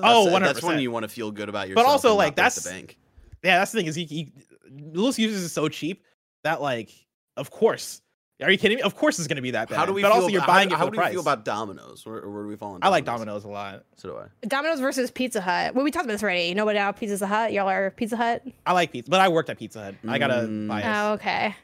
Yeah. I forget. I don't Maggie think I've also had... went to Pizza Hut. Who did? Maggie, my sister-in-law. Oh, cool. I don't know if I've been to a Pizza Hut since I lived in Ohio, which at this point would have been more than 14 years ago. So. I won't be a Jimmy John, is what I'll say. I won't be a Papa John. I haven't had chained pizza very often, like in the last couple of years. I feel like they're just not really around. It's kind of expensive too. It's like for that price, I can just get a regular pizza. But also in California, all this pizza's ass, man. Like I haven't been fucking with pizza since I came out here. A lot of it's bad, and it's bad. No. A lot of it's bad. There's good pizza here. But a lot of it's like in the Midwest, you can eat pizza anywhere, and it's like at least going to be kind of okay. It's like I was like, oh, in the Midwest, it's like, oh, okay, like there's no such thing as like bad pizza. Even bad pizza is good. No, don't say that shit in California. There's bad pizza in the Midwest. There's bad fucking pizza in the Midwest. In the Midwest, though, like in the Midwest, they fuck with thin crust real heavy and they cut into squares. And that was never my favorite. Yeah, no, that was always whack. I always thought that. I'm telling you right now, if I like roll a dice or a wheel or spin a wheel or some shit. Also. What else is on PlayStation this week? What else is on PlayStation this week? No, wait. But like, can I talk about Detroit style pizza real quick though? Because Detroit style pizza is fucking fire. There's which one's Detroit? It's not even about this. Like, I'll back take in any Champaign, style. they had Jets Pizza. Jets Pizza. Detroit is like square pie, guys. It's like deep. Oh yeah, thicker pizza. If you do a roulette and you pick 5 random pizza places in like Chicago or any fucking place in the Midwest, 5 random in California, I'm taking 5 random in the Midwest because that California shit will be. That's the thing. There's a low. There's a floor, and then someone dug underneath it. But anyway, what else is coming out on PlayStation honestly, this Janet, week? I don't disagree with you. Also out today, I think I said Curse of Golf. That's Thursday, August 18th. We Are OFK. It's coming to PS5 and PS4 Thursday, August 18th. And then Madden NFL 23 is out for PS5 and PS4 on Friday, August 19th. Are we finally gonna play? We've been putting that off. We got codes for Madden. I feel like 6 months ago at this point. Yeah, which I'm still confused about. Were those preview codes or review codes? I think. Like, how did we have the game for so long? I think it was like a beta version of the game that only had like 1 or 2 modes that we could play if we wanted to, and it was one of those like, oh, I'll just like wait for it to update and so I can get the modes I actually want to play. But yeah, when we first got those codes, we talked about doing like a tournament with like you, me, Greg, and Snowbike Mike and stuff like that. So we got to figure that out soon. I still want to. I'd love to do a Madden tournament. Same. It's been such a while. Play as my package. Janet, what'd you pick to play on PlayStation this week? I guess if I'm being honest about the actual week, it was We Are OFK, where I did all 5 episodes. Only the first 2 are out right now for the public. It's because I did the review code before the game came out. Mm-hmm. And I was like, I'm feeling this. It's fire. And then I was like, just kidding. This is ass. And then I was like, it's kind of picking up again. And then there was the final episode. So it's like, yeah, it was very much a mixed bag game for me. At the end of the day, I don't recommend it. It's not one that I really enjoyed. I talked about it a bit on Gamescast this week and had landed at a 3 out of 5 on the Kind of Funny scale for okay. Because I do think there's enough highs there that... Okay. Yeah, we are just okay. Is my mean shorthand for we are okay. I know, but you could do worse than okay, and that's the thing. I do think, I think about the people that I know in my life that fuck with story stuff, and I'm like, yeah, I could see some of them liking it. And again, there are some really nice highs. There's some fire writing in it. The art style is very nice, and for context, the style of game it is too, because different people like narrative for different reasons. The style is very much of like, you're kind of watching things happen. You can kind of color it in a little bit with, text choices, but they don't like alter the story in any way. And you're not moving around in the game. Like you're not, for the most part, like there's some movement in the music video stuff, but that's kind of it. Like you're not walking around or like picking up pizza slices or drinking water. Like you're just hanging out, watching it happen. And sometimes you get to jump in with like choosing A or B or like setting this whatever text. Yeah, but like it's very much mixed because some of the songs really hit. Like I know they're kind of promoting one of their first songs from it, which is it's Follow Unfollow. Like I think that song's really good. There's some fire, there's some cool sound design, but like I said, at the end of the day, I just think the big weak point for me is the core conflict they create and how kind of, we just talked about Blessing being like this overly evil caricature of a CEO. It kind of like lands in that territory a bit with like this really evil music guy who's like, I fucking hate art. I just want to make money and fuck you if you don't. It's kind of like, okay, this is too much. And then it's like, oh, I think I might maybe like work with this guy even though I hate him. It's like, it doesn't make sense. Like I don't buy into it. And that really just kind of takes me out of the whole thing. And I have other issues with it too. But yeah, ultimately, not a big fan of it, but that is what I spent a lot of my time on PlayStation playing. And then just real quick shout out, I'm going to cheat and say I finally beat Escape Academy. I finally played and beat Escape Academy. Did you play it because of the new update? No. What's the new update have? Oh, it has everything. It came out yesterday or the day before. Oh shit! Yeah, and talk about the update. It has it fixed the split screen online, so you don't have to play split screen online if you don't want to. It fixed the hint button system where if you just press square, the game will automatically give you a hint, and that'll I believe decrease your grade. You can hit that on accident real easy if you're just fucking around. So they've added a confirmation to that.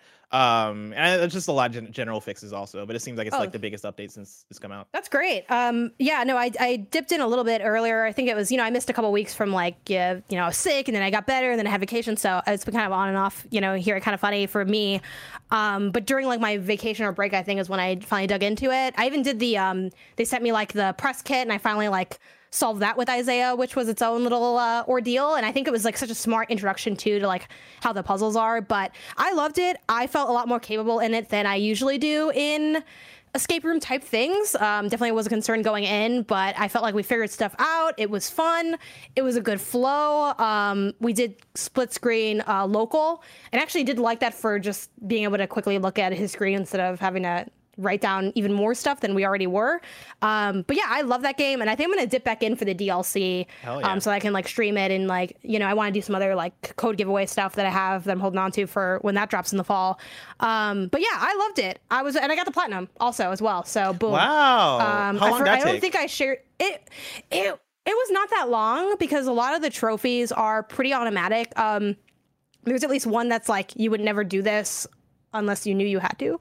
And then a couple other ones were pretty light, run around a certain distance, a couple light things like that. So we really just had to, and I think finish certain things in X amount of turns. So there's maybe a puzzle where, you're turning a device and it's okay, solve this in 3 turns, or solve this. They have one of those classic Resident Evil style, you're raising the beakers puzzle. It's solve this in X amount of turns. Not gonna lie, we hit up a guide for that one. It's I ain't gonna try to learn that.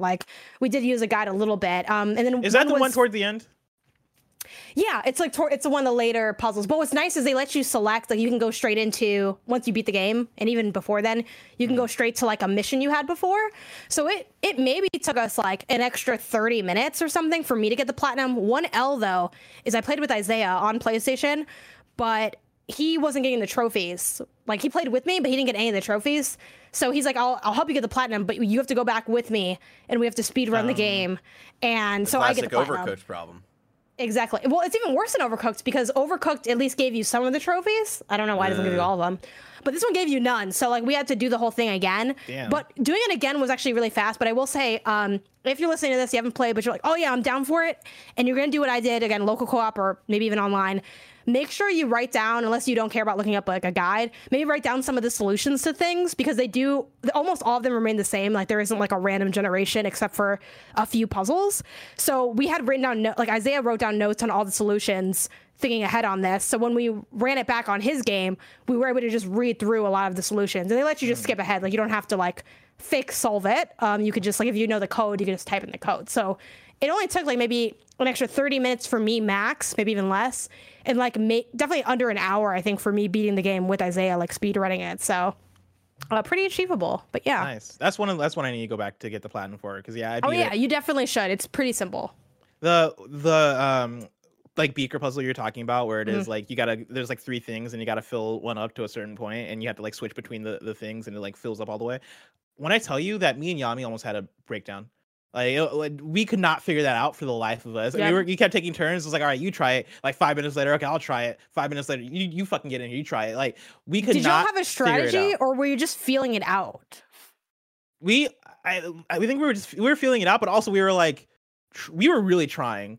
I don't. It was hard for us to even think of a strategy, because it is such a simple puzzle in concept, but there's a specific, I think, number of steps you need to do, and they just make it real hard on you to finally get there. And I sure know that we probably took way longer. I stepped up to it and I started working on it, and I'm I'm just gonna go off vibes, because in Resident Evil, that's how I solved it too. I think it was Resident Evil 2 had that puzzle. Basically, a lot of games have that puzzle. And when I solved it there, I also just went off vibes. I can't replicate this because I just fell ass backwards into the answer.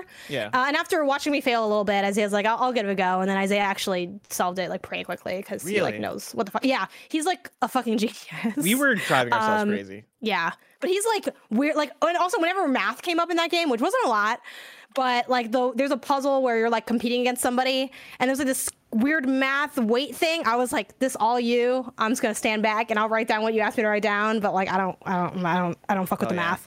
Yeah, dude, I love Basic Edition. Like whenever I see a puzzle game with Basic Edition, I'm like, let's fucking go. I miss this. I miss the second grade. Give it to me. Hell yeah. But yeah, so that's what I played. Hell yeah. As far as what I've been playing, I have here. Oops, all redacteds. I'm playing a lot of redacted games. I can't talk about any of them. I can talk about Rollerdrome. I feel like I've talked a lot about Rollerdrome though. So like I highly recommend. We had a full convo, like a review convo on Gamescast earlier this week with me and Barrett. If you want the full thoughts, but to reiterate here real quick, that's a really good video game. I really enjoyed Rollerdrome. If you are somebody who likes Tony Hawk, or you like video games with guns, or the idea of both being switched together interests you, for sure pick up Rollerdrome. It has a great art style, has like great presentation, great energy to it, great length. Like it's a short game, but it doesn't feel like it leaves you wanting more, right? Like I think it frames itself like a Tony Hawk campaign almost, and it has that same kind of length where it is as you're going through the objectives, or if you're hitting enough of the objectives, you then open up the next thing to go to, and it's paced similarly, and I think it's a similar level of fun. And so it's a game I would recommend to anybody. I've not looked back at my top 10 yet of the year to see where things stack up, but I wouldn't be surprised if it ends up somewhere on that list. The I know like Barrett, like on Gamescast, I think you mentioned there's like maybe 18 levels, but like do you guys know how long to beat, like hours generally for that game? It took me probably like 4 hours, and it's not. I think it's way less than 18. Okay. Levels. It's like the first two sections are 4 levels each, and then when I started playing last night, I saw that the second half, it's like 3 levels each, so it's somewhere in like that 15 level range. I think I might start and beat it tomorrow then, because I was going to do it for my stream, and sometimes I throw in an extra game. I think I might just have that. To do it all in one sitting, I think is a lot, because that game is hard. So you might end up bashing your head against the wall a little bit. Well, I'm doing like 4 hours regardless, so we'll see what happens. I'm stuck on this one level that But yeah, I can't wait. I'm glad to hear that that you guys are liking it. I'm excited because I fuck with roller skating, so I can't wait to play tomorrow. Yeah, I think you're gonna have a fun time with it. You should do a cosplay, or do like a Halloween costume. That's Rollerdrome. Yeah, I mean, I did. I sent, because I'm fucking dumb. I sent like the Rollerdrome people or like the @Rollerdrome Twitter account. I was like, oh, getting ready for Rollerdrome, and it was like me practicing. Which, if you practice fucking anything, you know that practice looks like shit all the time because you're working on shit that you can't do. So it's me like slowly like crossing over and doing like a jump of like 1 inch off the ground, and I was like, yeah, like give me a gun. But yeah, I'm fucking excited. So yeah. After you play it, I also want to hear Janet Garcia's roller game of the year, because right now in the running it's Roller Champions and Rollerdrome, and so I'm gonna have to. Oh, for skating? Probably Ollie World too. The roller game of the Ollie World. Put that in there too. Ollie World's definitely we'll see how Rollerdrome is. I mean, Ollie World is unfortunately not skating; it's skateboarding, but it's all the same shit. Like you got wheels, you got fucking trucks and everything else. Still just call it skating, though. You know. Exactly, and it's the same vibe. It's the same community. All right, we'll report back with that. For now, I'll let people know that this, of course, has been PS I Love You XOXO, your PlayStation podcast, where each and every week we get together to talk about the hottest topics in PlayStation. We've got a Patreon post show for those that are subbed at the silver level of patreon.com/kindoffunnygames. So stick around for that. Otherwise, until next time, you've been KFAF'd. Why do you keep doing that? I don't know. It didn't even feel right that time.